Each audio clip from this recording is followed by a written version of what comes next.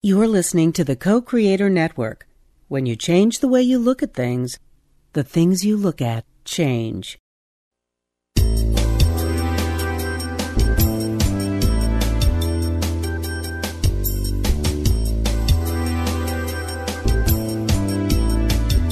Good afternoon. Welcome to Why Shamanism Now, a practical path to authenticity with your host, Christina Pratt, Director of the Last Mask Center for Shamanic Healing. She's talking about how shamanic skills can bring us to physical, emotional, mental, and spiritual well-being, especially when nothing else can.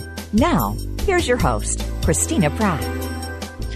Welcome, everyone, to Why Shamanism Now. This is your host, Christina Pratt, and I would like to begin by calling in the spirits to be with us here today. So I call out first to your ancestors and to mine, to all of those people who've come before us, who lived well and died well, and bring all that is good and true and beautiful in our ancestral lines to us, bringing to us the legacy of our lines, our fathers' fathers, our mothers' fathers, our fathers' mothers, and our mothers' mothers. All of these lines that have gone before us carry a rich legacy. And we ask for these ancestors to gather round, to bring to us the wealth of their knowledge, all of the things they learned to do and all of the things they learned not to do, and how they learned to do them, so that we might be supported in that which we are called to do in this life.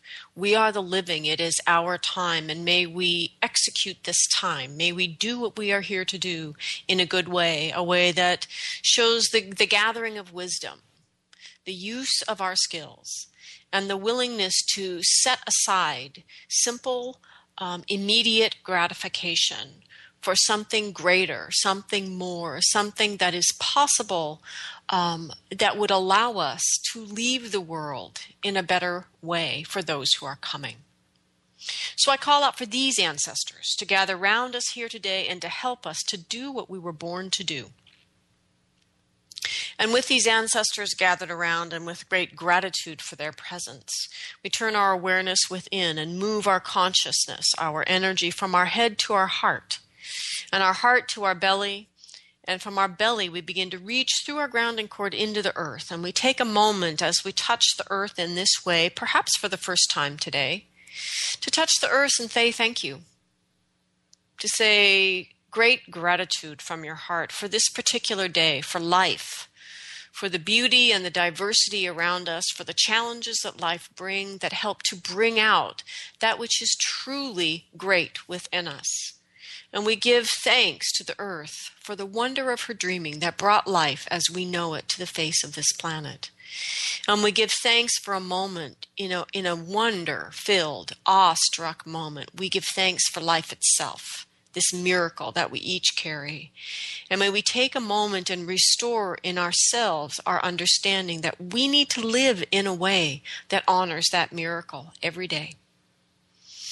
And with great gratitude to the earth, we reach down through all the layers of the earth, reaching through the crust of the earth on which we live, into the molten layers, all the way to the very core of the earth.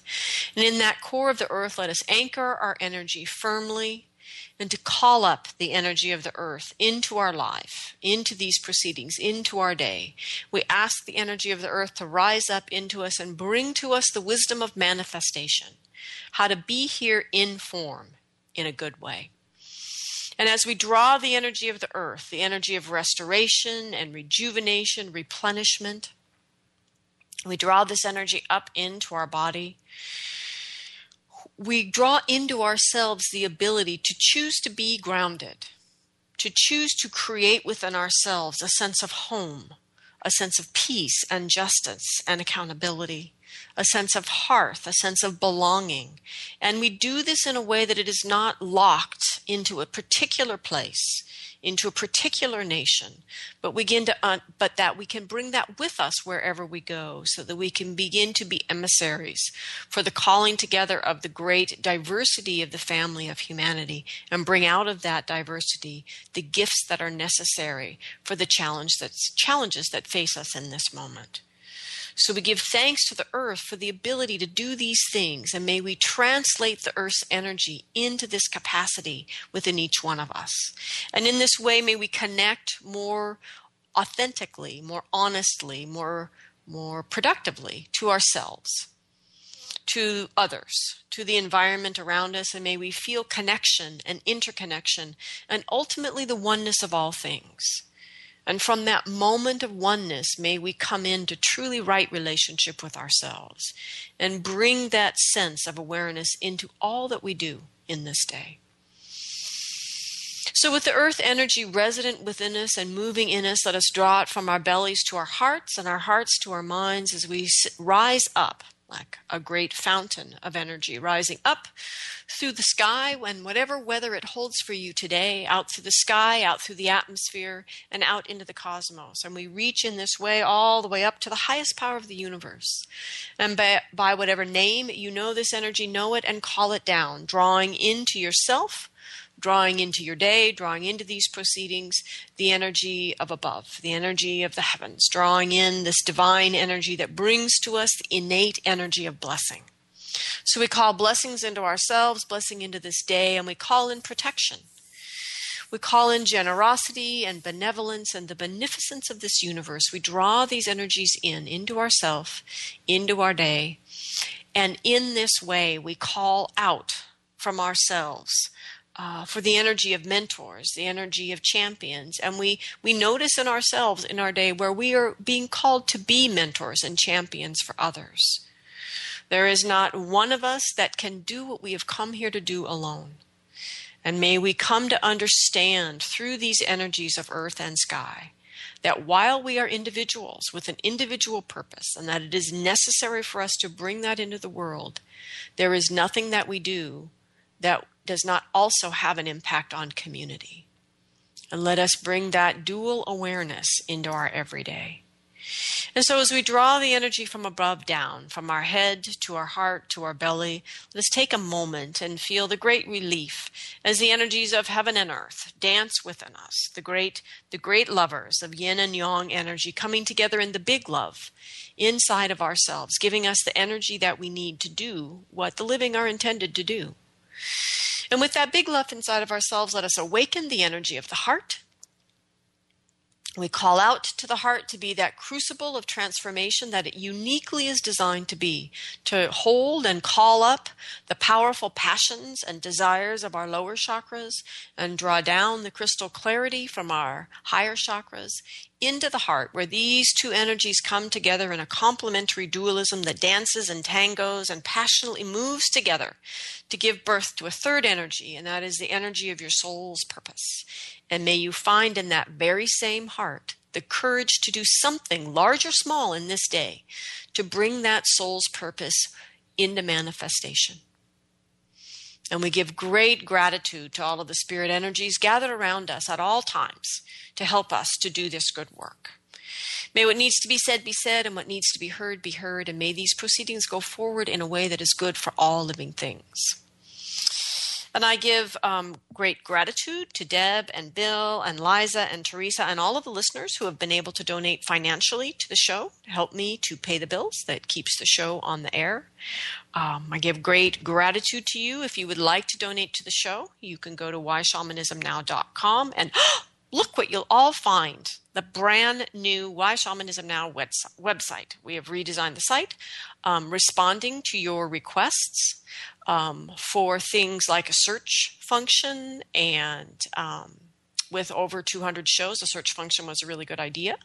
And also, very soon, within days, the opportunity to set things up for you to make a monthly donation. For those of you that have asked, couldn't you just make this so this happens easily, Christina? So we are trying. We are responding.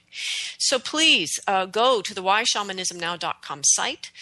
Check out the new site. Let us know what you think.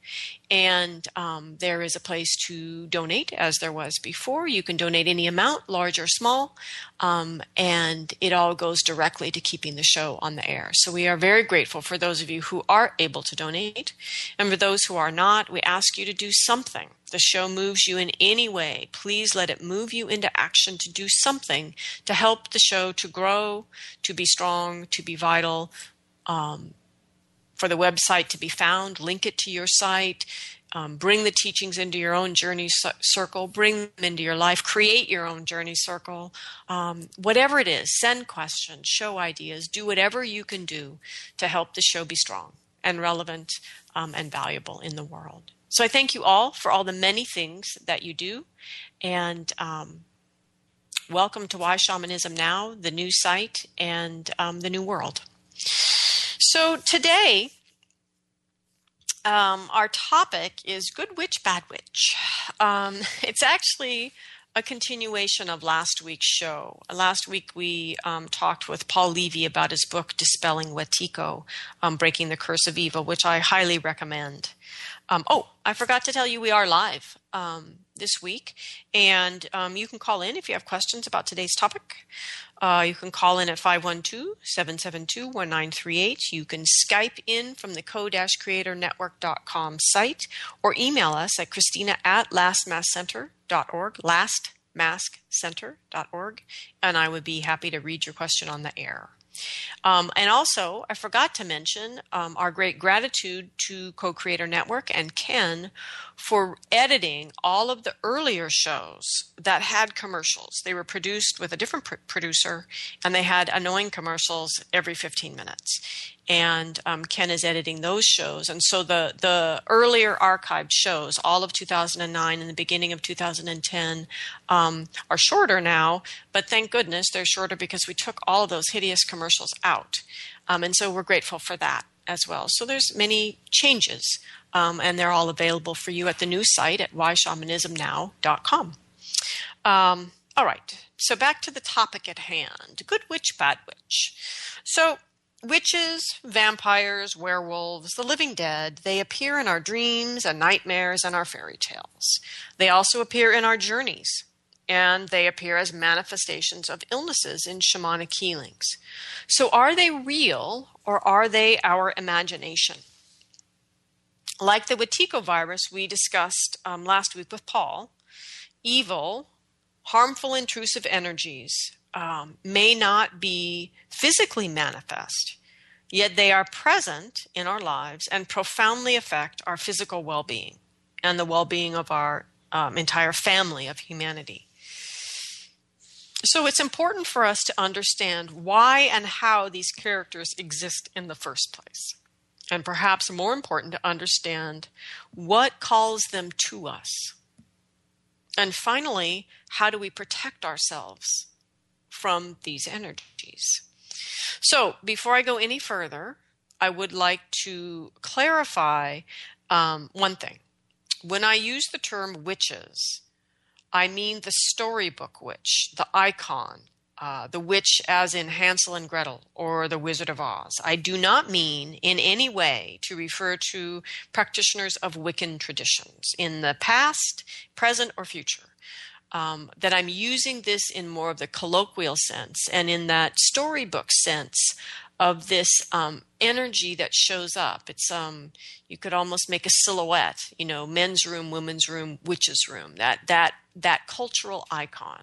And so please, those of you who are beautiful and responsible Wiccan practitioners, I'm not speaking to that. I'm speaking to these iconic bad guys, vampires, werewolves, the living dead.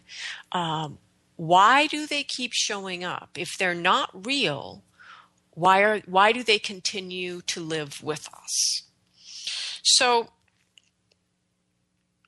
the witch then is an icon for something driven by an inner pain to harm others with skilled and a magical abuse of power. Could also use sorcerer, but it's interesting. We don't have this sort of shared iconic idea of sorcerer. It's very confused. It gets very confused with shamans. And that's not really what today's show is about. Well, we could have a show about that. That's not today's show. Today's show is really about these iconic bad guys like vampires, who are, of course, an icon for something so disconnected from its own life force, i.e. dead, that it must prey literally and ruthlessly on the life force of others. And then, of course, with these vampires that come into our lives, there's all the protocol around that. What did you do to invite them in? if they are present, if they are in your space, what did you do to invite them in? All of these, all the lore around these different beings is important because it talks about a particular pattern of energy, a particular relationship of energy we are creating. Okay, so there's werewolves, and they're an icon for something powerless to manage their inner wildness, which is seen as a remorseless savage killer when it takes over. And then there's a living dead, who are icons for living dead. I mean, it's pretty common today. You know, why are zombies so popular? Well, go to the mall. They're everywhere. For some, you know, so this is the icon for something that is just going through the motions of life without connection, without passion, without heart, while feeding off others when they don't even need to eat. Right? It's just this basic instinct of consuming. Right, and that their life, and that the idea is to try to cover up then this horrible, unremitting pain and suffering and the misery of being a zombie, being the living dead. So it really isn't that hard. Well, anyway, okay. So we could also include serial killers. They've become a cultural icon, or a Jekyll and Hyde figure. These are all sort of iconic bad guys that are a certain pattern of energy that we can come into relationship with. And all of these are descriptions of what happens when people lack the courage to address their own inner pain and shadow and act in the world from this place of denial, denying their own inner pain, their own shadow, and try to act in the world without paying attention to what life has given them to pay attention to. So I began thinking about this many years ago. Actually, I was in a relationship dojo which was a week-long workshop in Arnie Mendel's process-oriented psychology training in that work, which is, for those of you that don't know, it's Google process-oriented psychology. It's a multicultural, multi-level awareness practice, which includes people and their natural environment. You know, in other words, it's a really valuable psychological process to learn because it dovetails well with shamanism. And if you're interested in shamanism, it's important to have a way to understand the psychology in your life through a lens that is complementary to shamanism, because otherwise you're just short-circuiting between the two. So in this retreat, this was back in my younger years, and I was, frankly, interested in finding a life partner who had some skills, particularly skills to do process-oriented psychology, to be able to bring some kind of inner awareness to their psycho-emotional baggage, such that I was not required to endeavor to do that for them, which is a typical dynamic in America between men and women. It can go the other way. Don't be insulted, those men who actually get called on doing it for women. But it tends to go with women being responsible for the emotional health of the relationship, which is a really bad idea, everybody, because women aren't any better at it than men are. That basically we as humans need to become skilled at it. But that's not my point of the show. The point of the show is just I'm at this workshop and I'm looking, to be honest. And I'm having this very bizarre experience because when you're doing process-oriented psychology, you're really being encouraged to be aware on all channels all the time.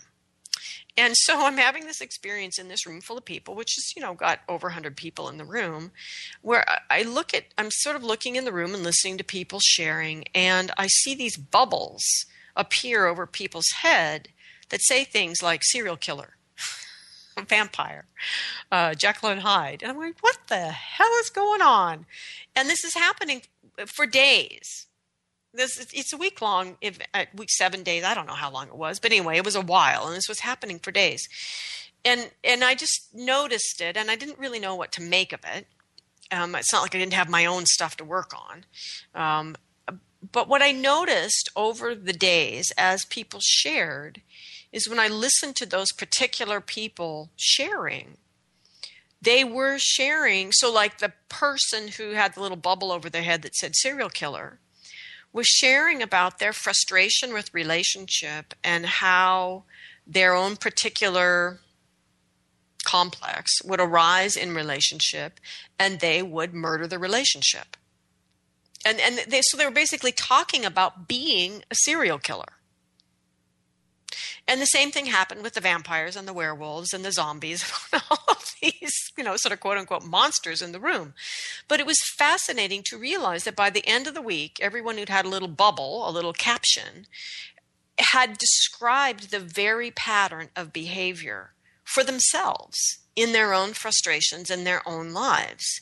And this experience was really interesting to me. And so I started thinking, and I've always been thinking about, why do these iconic bad guys remain so prevalent in our lives? And then, of course, then it started exploding all over TV, right? All over. We got vampires, we got, and books, and now all of this stuff is everywhere, right? And so why? So what's going on? What's the point? How can this possibly be made useful? Well, Paul actually told us how last week, but I want to try to connect the dots a little better this week. So what we were discussing, one of the things that Paul brought up is a piece from Jung's work, which, of course, there are many valuable pieces from Jung's work, but Jung's opinion was that one of the worst sins occurs when we, the living here, have the possibility of becoming conscious of an unconscious content. In other words, in English, we have the possibility of becoming conscious of something within ourselves we are not aware of. And that it's emerging that as this energy is emerging into consciousness, in other words, the circumstances of our life are bringing this formerly unconscious self into consciousness, that we choose not to become aware. That we remain now artificially, unnecessarily, and willfully, to quote Jung, artificially, unnecessarily, and willfully unconscious. So one of the really powerful teachings of shamanism, and a very overt part of the teachings in the cycle of transformation, is using life intentionally as a teacher. And this is what Jung is talking about, that our life will bring to us what is next in the queue, in the unconscious queue. We'll bring it to our awareness. Our life will bring it there. We need to learn how to recognize those signs and to use them. And Jung is talking about something far, far worse than just being unskillful and unable to figure out how to do something with what life is handing us. Jung is talking about artificially, unnecessarily, and willfully choosing to go back asleep, to go back into denial, because it's not unconscious anymore. Now you're choosing to be unconscious. And so a big piece of the shamanism that I teach is using life as the teacher that it is and understanding how to be in an effective dialogue, in essence, with what life is showing you're ready to become conscious of. And so last week when I asked Paul, where people could begin, he gave a very responsible answer, which was that this was a really big question and it's a big issue, and that's true. And we need to start somewhere. And what I want to explore today is where to begin. Because one of the other core values of the cosmology of shamanism I teach is that it's not idealized. The core value is we, today, the living, are in a broken system. There's no way around that. There's no way to wait until it's fixed so we can do it as our traditional shamanic people did. We have to approach our shamanic work on that assumption that the system we live in is broken, things are a mess, there will not be a good container, et cetera, et cetera, et cetera. We can't just import traditional shamanic practices because we do not have the cultural situation to contain them well. It won't work well, but it will work well. this is the theory at the core of Last Mass teachings, it will work well if we understand we're in a broken system. Welcome to the world today, and we are able, just like our shamanic ancestors, to ask the questions. And in the asking of the questions, to get the teachings that we need for today. And that is at the core, and it's what makes what I teach different, and why I am honest about being non-traditional shamanism. Because I do not actually believe traditional shamanism imported, as if we have some kind of healthy cultural norm going on here, is going to be as effective as using our shamanic skills to ask what would be most effective today. But anyway, I'm digressing. So let me get back to the point. The point is, how do we begin? Okay, so remember, we're not talking about simply shining our light on the inner witch or the inner vampire as if in my great consciousness, I'm going to expose some evil over there. Right? Even if it's inside, that whole sense that I am just going to beam my great love and light on my inner witch, and she will say, "Help me, I'm melting," and go away because I'm so profoundly transmuted and aligned with the divine. It isn't going to work because I chose to create my inner witch, inner vampire, inner werewolf, and I need to unchoose it consciously and intentionally. And the only way to do that is in relationship with it, not a projected relationship of blaming it over there and naming it and sending it over that way, but to actually come into relationship vulnerably and openly, come into relationship with that inner energy to allow the process to illuminate the light resident within it. Again, I'm not blasting it with my light, but I am engaging it in such a way to illuminate its own light. And this is what Paul talks beautifully about in his book. And I, again, strongly encourage you to get his book on Wetiko. And that was last week's show. So moving along to the question, though, which is, so where do we begin? Okay, so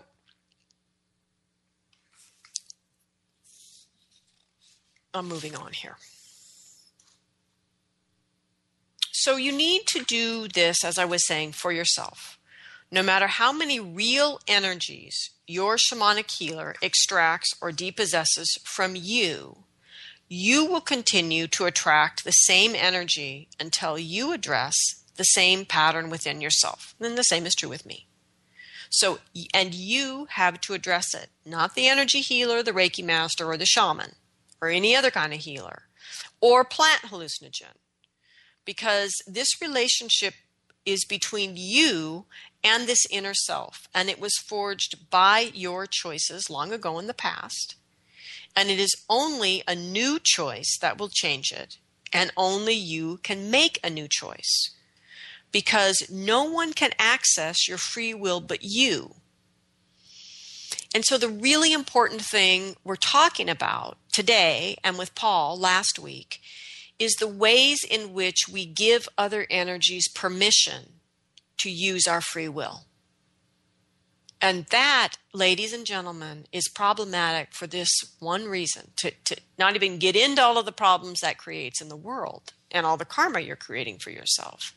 In the end of your life, when you have to account for your life and your energy, you will be responsible, held accountable for everything created with your power and your free will, even if you abdicated the right to use it to all of these energies. So step up, folks. We've got some work to do. So how do we work with these energies then that are here but not here? You know, the witches, the vampires, the werewolves, they're here, but they're not here. They're not manifest. So we're going to use an example, which I have permission to use, and it's changed a little bit from reality. But what happened really after the radio show, I have a whole day full of phone sessions, and after talking with Paul, it's like every phone session emerged with me saying, "You need to go buy Paul's book." I mean, this issue is so prevalent. Especially in shamanism, when you can ask the shaman to do the depossession, do the extraction. And so the witch, the vampire, the werewolf, the energy does feel like something over there, something apart from you. But the critical thing to ask yourself is, well, why was it that energy? Why did that energy attach itself to me? That's really the key question here today. So there's one client in particular, a student actually, who offered a really beautiful manifestation of this situation. And now by saying that it was this spectacularly beautiful manifestation, I'm not saying that she was spectacularly messed up. I'm just saying because she's actually skilled and journeys and participates very actively in her own healing, there was a very clear dialogue, a very clear sense of what was going on and what wasn't going on. And so I'm going to use that as we go through this show here today. So here's the basic story. Okay, so this student is actively using her skill set to manifest her dreams. Bravo. And the focus in this particular time of manifestation in her life is focusing on financial abundance and finding true love. Sounds good. Boy meets girl, income starts rolling in, all is well in the universe. Manifestation is working. Enter to the story, then, the other woman. So issues are aroused, which I'm not going to go into detail in the moment because I don't want to get distracted from the witch part of the story. So don't get distracted by all the other stuff that's going on in the story because that stuff was addressed responsibly and thoroughly. I just want to stay focused on one part of this story that does connect with this energy of the other woman.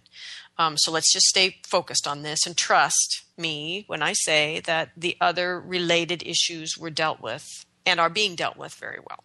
Okay, so issues arise, witches come in, and boy and girl part company. Then the income stops rolling in. Then the health starts declining at a frightening speed. So all of that part is very suspicious. That boy and girl meet and part isn't so suspicious. But that then it correlates with the income crashing and the health crashing, that's suspicious. So the first thing we need to look at is unhook finding true love from abundant resources.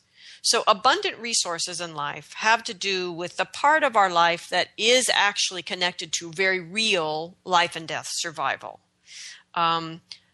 Not that we should focus on just surviving, that we certainly are capable of thriving, but it's very important that you need your own direct relationship with abundant resources and survival in and of themselves. And then you can create relationships with other things in your life that you'd like to manifest. Right? But it's important not to hook them together. So another example would be I had a friend who had a multi-million-dollar business that operated out of her garage, which had been remodeled to support the business, and a beautiful house. And she was bound and determined because she believed she'd been given divinatory message to sell that house and that business together. Now, of course, finding someone who actually wanted that house and wanted to run that business gave the universe an incredible challenge around manifestation to manifest the perfectly right buyer who wanted both. And as a consequence of holding on to her idea that these two things had to happen together, she lost everything in both. Lost money on the house, lost money on the business. And so, again, it is really important in life to not get these new age, happy, everything happens in a perfect bubble kind of manifestation dreams, but be more sober about that. So anyway, that's still not the point of the show. So let me move along. So that was the first thing. So that gets sorted out. So we address this shamanically, health recovers for a bit and then declines again at a very scary pace. And before things slip too far into the into the poor health piece, the student's able to journey and is shown that the other woman is in cahoots with the witches, and that whatever they had set in motion was still in motion. And what she said about her journey is she had been feeling the energy of the other woman lately, even though there was really no reason to. But she hadn't really thought much of it. But then when she went in the journey asking other questions about her health, she was shown in the journey that the witch that had come in with the other woman was using voodoo on the student, was pouring out her hate in the pins and tearing at the dolls, saying, "May you be fat, ugly, and alone and never find love," and then chanting over a pool of water. So these are all images of curse work in coming in the journey. Now, the important thing to note in this process is that the other woman is not in and of herself skilled. So even with the clarity of this journey, it is still not clear whether or not the other woman is intentionally in cahoots with the witches or with sorcery, meaning she's gone somewhere to someone who is skilled and said, "Here's some money, please curse this person," or whether her relationship with this energy is entirely unintentional. And it's the unintentional part that's actually possibility, that's actually most interesting. Because that would mean that in the other woman's denial of her own inner pain and her desire to manifest what she wants in life at all costs, that she would be setting herself up to carry the witch energy unconsciously, just like Paul was talking about setting ourselves up to be vulnerable to carry the Wetiko virus, to carry evil. That in a sense then, when we deny our pain, but want what we want anyway at all cost, then we set ourselves up to be used, as unintentional as that might be. Versus understanding that the pain in our life is in our life because it is the path to what we want. The fundamental piece here is not so much about trusting spirit, it's about trusting your life.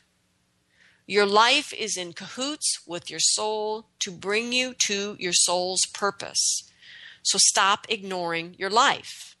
In particular, stop ignoring the pain and suffering your life has brought you. It is the point. Not that pain and suffering is the point. It is the path, I should say. That we need to address these things fully and wholeheartedly and skillfully so that we can understand what our life is teaching us, because it's teaching us in the direct way, the way to guide us directly to our soul's purpose. So that's why I find the idea that the other woman is being unintentionally used by the witches even more interesting. Okay, so we address this shamanically. And we find in doing that a person who was living long in the past when the technologies around sorcery and doing harm in this way were much more prevalent and much more available. Not that they aren't happening today, but there have been certain times on the planet when this information was very vital, alive, and available. Okay, so in other words, there was a woman at some time who chose to become a witch for her own reasons. And at her natural death, she found a way to supernaturally carry on her harmful work. This is someone who is very vengeful. And there's some people that have experienced great pain in life, and their vengefulness is simply an expression of that. Anyway, so what the witch found is that as long as there were other living women who willfully denied their pain and were wanting then to manifest what they wanted at all costs, that her harmful magic could be renewed and stay in motion through them. And so the other woman in our story was one of many women over many eras that was being used by this witch to keep her magic alive, mostly unintentionally by these women. So the healing then requires healing the witch and her original pain. What was it in her life that she denied that made "I'll become a witch" seem like a really great job choice? And so then there was all the things that were necessary to unravel the curses that she'd set in motion throughout time and stop that whole dynamic. And then there's the offering to heal the other woman and the pain that she's denying that's making her fodder for the witch's energy. Now, we can't do it to her because she's living and she has free will and she hasn't asked for our help, but we can certainly place the possibility of this healing in her sphere of influence and let she and her helping spirits work that out. And so then we need to clear things with the student. And so we do this. The health recovers for a bit, and then it declines again. And again, at a very scary, sort of unnatural pace. So before things slip too far, she's once again able to journey and is shown that the witchcraft is still active and that it is the cause of her health issues. And she says from her journey, as I go into the journey, I can hear the words, "I can see you, my pretty," right out of Wizard of Oz. Right? So we're now beginning to talk. So as I'm listening to this, I realize we are now beginning to talk about the cultural icon of the witch. We're no longer really talking about the witch that really was there, who was not manifest but was present. Now we're talking about witch in an even more impersonal sense, a more iconic sense. So I can see you, my pretty. And she sees her working with the doll of the student. And so the student sets up mirrors around her in a circle so that whatever energy she is sending out is reflected back to her. But the witch flies in and smashes the mirrors. And then the witch comes right up to her in the journey, looks her right in the face and says, "I'm not done with you yet." And so the student exits the journey. Now, granted, there's a lot of issues here, but let's stick with the witches. So the first issue is that the important thing is not stopping the source of the intrusion or the manipulation, because we are not very powerful getting other people to do or to not do things. The important thing is to become impervious to invasive energies and manipulation within ourselves, because we are enormously powerful on ourselves in the moment. The mirrors needed to be around the student, bouncing back whatever was being sent in. That it was technically actually invasive, creative, but invasive to place the mirrors in the witch/other woman's space, right? And that's why she could break them. They were a great idea. They were just put in the wrong place, because they were put in a place where the other woman/witch was powerful because it was her space. And that's the other thing we have to understand always. Whenever we're trying to understand what to do, we have the most power on ourselves in the moment, and we don't have the right to manipulate other people and other energies, but we have the ability within ourselves through this clearing work to make ourselves impervious, to make ourselves impenetrable and uninteresting to these energies. So the counsel was to focus on yourself, make the changes in yourself, make yourself impervious to invasion and manipulation, all invasion and all manipulation, not just this particular person or particular witches. And so we looked at this further because knowing we're not talking about a particular witch anymore, we're now talking about witch as an invasive, particularly invasive kind of energy. We have to start asking, why witches? Why not vampires? Why not werewolves? Why not the living dead? Why not a serial killer? Why witches? Witches now are the life starting to tell us, what are we looking for? And so the main issue then, which was part of the dynamic with the student, was to say, the energy at issue is the way in which you got from your father, and we already knew this from past healing work, that to be lovable, attractive, desirable, and even a sexy woman, you needed to be vulnerable. So, literally and energetically.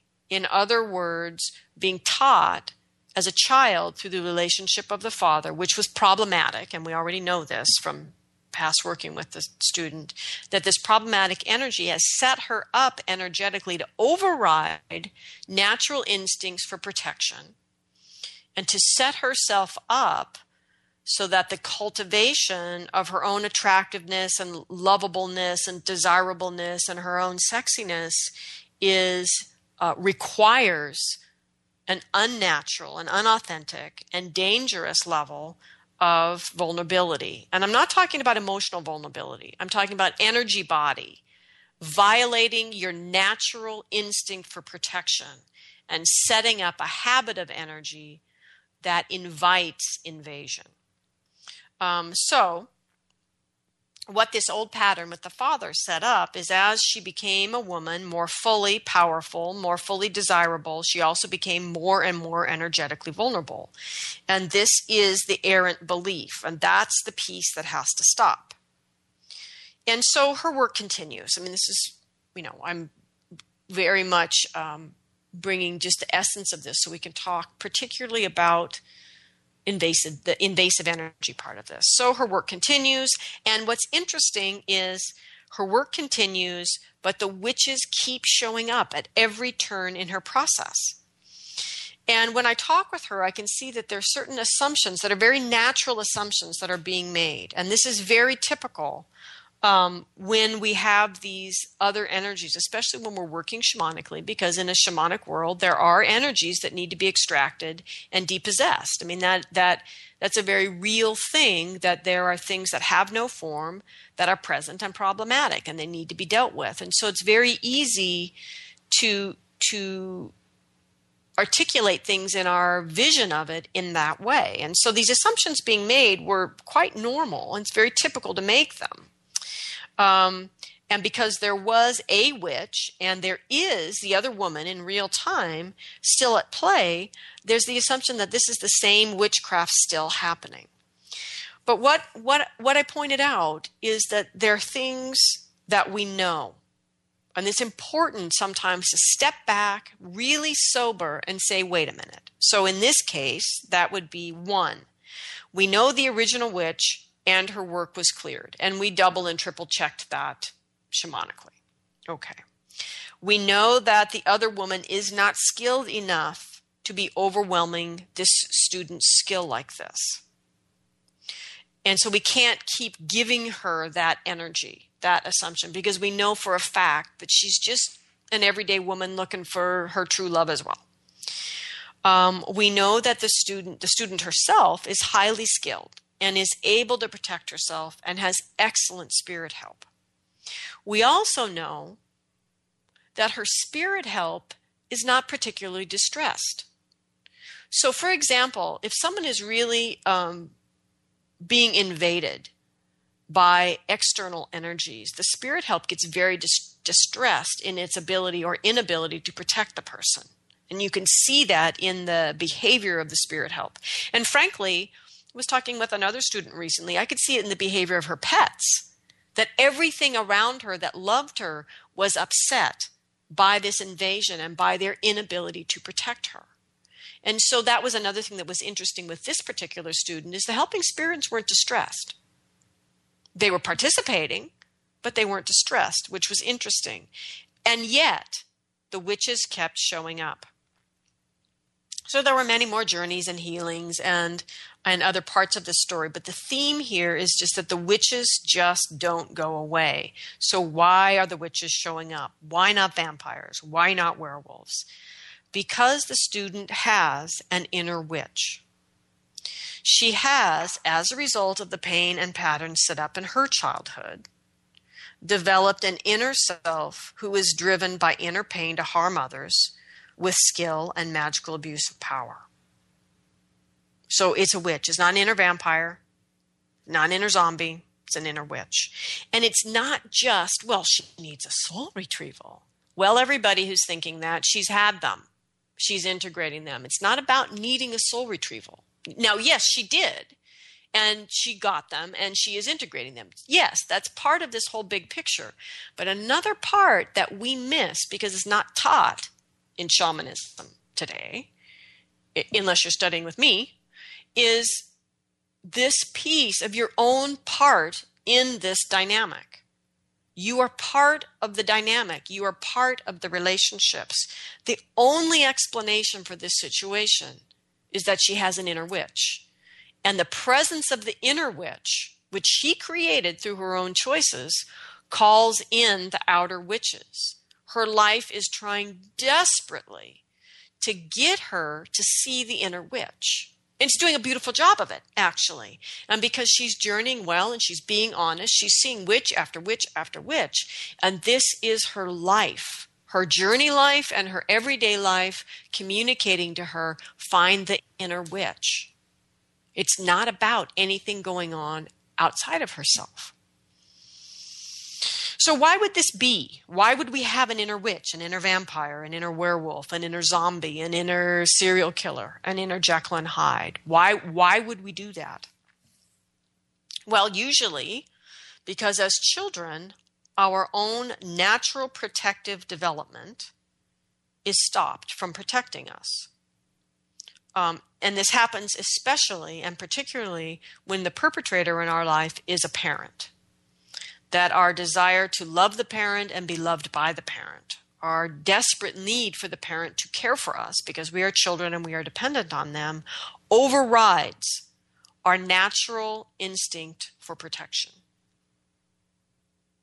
And I've watched this in families with children of different ages where you have a first child or a grown-up child that's actually protecting the younger children. And so the younger children don't have such a distorted sense of self-protection as the first children do, particularly the first child when the parents are the problem. And so you see the first kids have a really messy relationship around protection, grounding, boundaries, very confused beliefs about what their rights are, basically energetically, whereas many of the younger kids are not so messed up, that their natural instinct towards protection is left more intact because the older kids ran interference for them and allowed their natural instincts around protection to forge themselves. But the reason we create these inner bad guys is because in the dynamic in our early life with parents or the church or the school or the whatever, we divert or stop or some way keep our inner protector from doing its job. And so we won't let it protect us openly and honestly. And so it gets shoved in the shadow. And it will continue to endeavor to protect us. But it can't do it anymore openly and honestly because now it's in the shadow. So it will do it dishonestly. And it will do it by all costs. And it will start making us think that becoming a witch or a vampire or a werewolf or a troll or whatever to get what we want in life is precisely the right path. And so the student was instructed to find and clear her inner witch, which at that point she understood, although she wasn't exactly sure how to do that. Granted. So how do we clear an inner witch or an inner vampire, werewolf, or zombie? So first off, this student asked the perfect question. And this is at this point I asked if I could use your process to illuminate this on the show. Because this process shows that there was a real witch.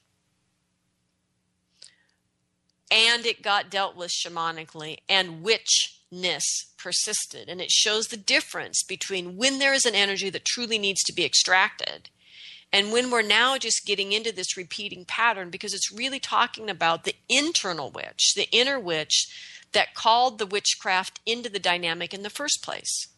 Remember in the beginning of the story, boy meets girl, everybody was happy, income's coming up, all is well in the universe. Then enter the other woman who brings in the witch, right?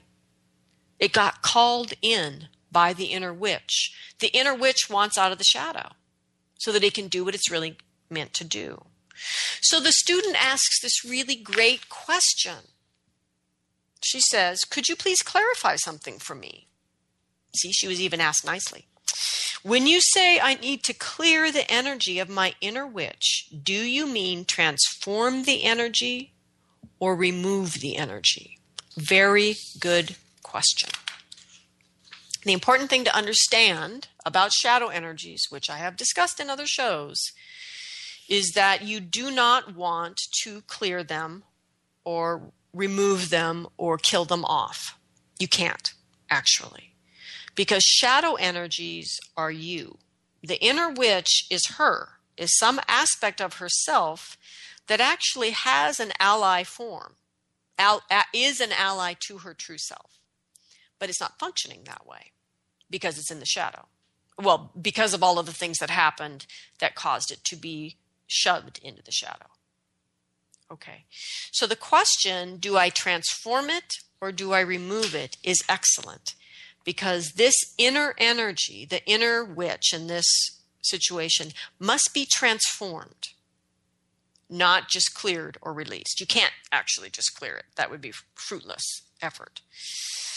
So that's important to understand. And now the other thing that's important to understand is I do not agree with psychological processes that say that you should integrate the inner witch. I do not agree that the inner witch is an inner illness, that the inner witch is not authentic in her form. The inner witch is a distortion of an energy which does ultimately need to be integrated. But I do not believe these processes that encourage you to identify shadow energies and integrate them directly I believe they are wrong-minded, and that they misunderstand what is actually happening energetically when an aspect of ourself gets judged or feared to the degree that it ends up in the shadow. So, how do you transform the inner witch? First, you must trust your life, which goes back to the beginning of this show. You must trust your life and what it has given you and what it continues to give you. If the witch is showing up, or the vampire or the werewolf or whatever, but if it is showing up in your life, you are ready to transform it. It would not show up if you were not ready.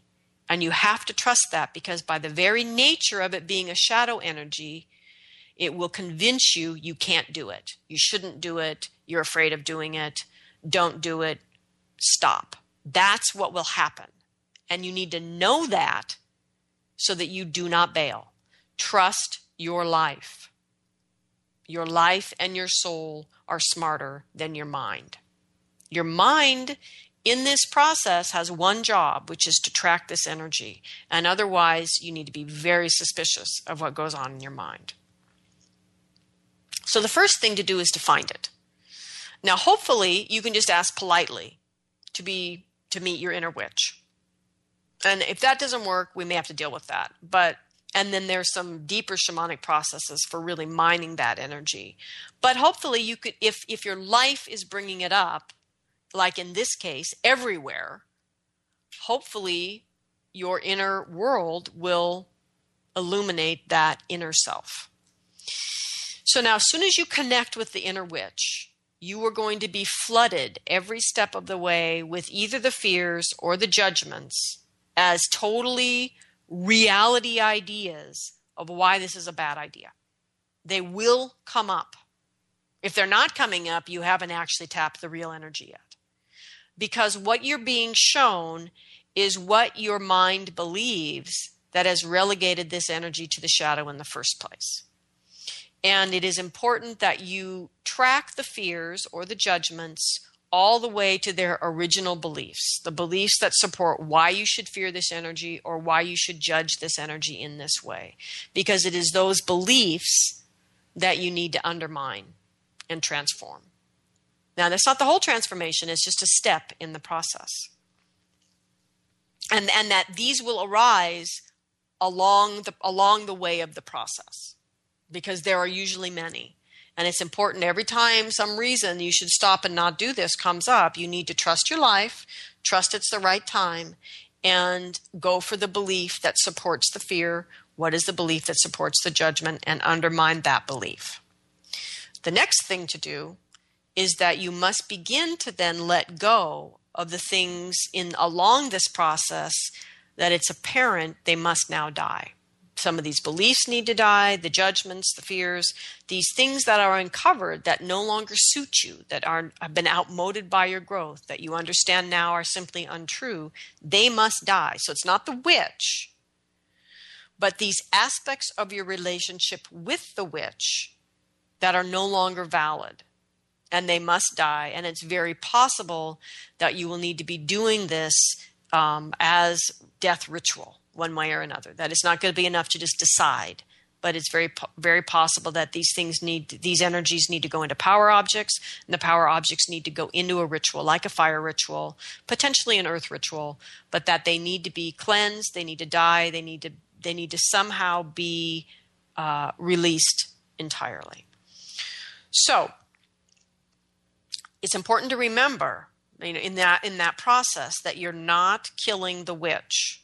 You are transforming the witch through love, not death. But there will need to be things that die in your relationship with the witch along the way. And then, of course, back to what I've already said, you are not integrating the witch. She is a distortion of you. You are transforming her. You are returning her to her original form. Now, the original form is an ally, and it allies to your true self. And once you've transformed the witch, tracking her real powers into her original form, and you can feel that the form is an ally, and you can feel how it allies with your true self, then you integrate the ally. And that, my friends, is how you transform an inner witch or an inner whatever. So, I give thanks to all of the spirits that have worked tirelessly with me for 2 decades to help me to understand that, and to Phyllis Pay for teaching me the basic skills for actually doing that work. So that I have much gratitude to be able to even put this into an hour-long show for you here today. I give thanks to the ancestors for gathering with us here today, for the earth below, the sky above, the heart that unites us all, the generous student who is willing to let us work with her story so I would have something to talk about with you. And I just give thanks, frankly, for all of it. So everyone, in great gratitude, go find an inner witch, vampire, werewolf, or a zombie within yourself this week and begin your own process of discovering your own true ally. Have a great week.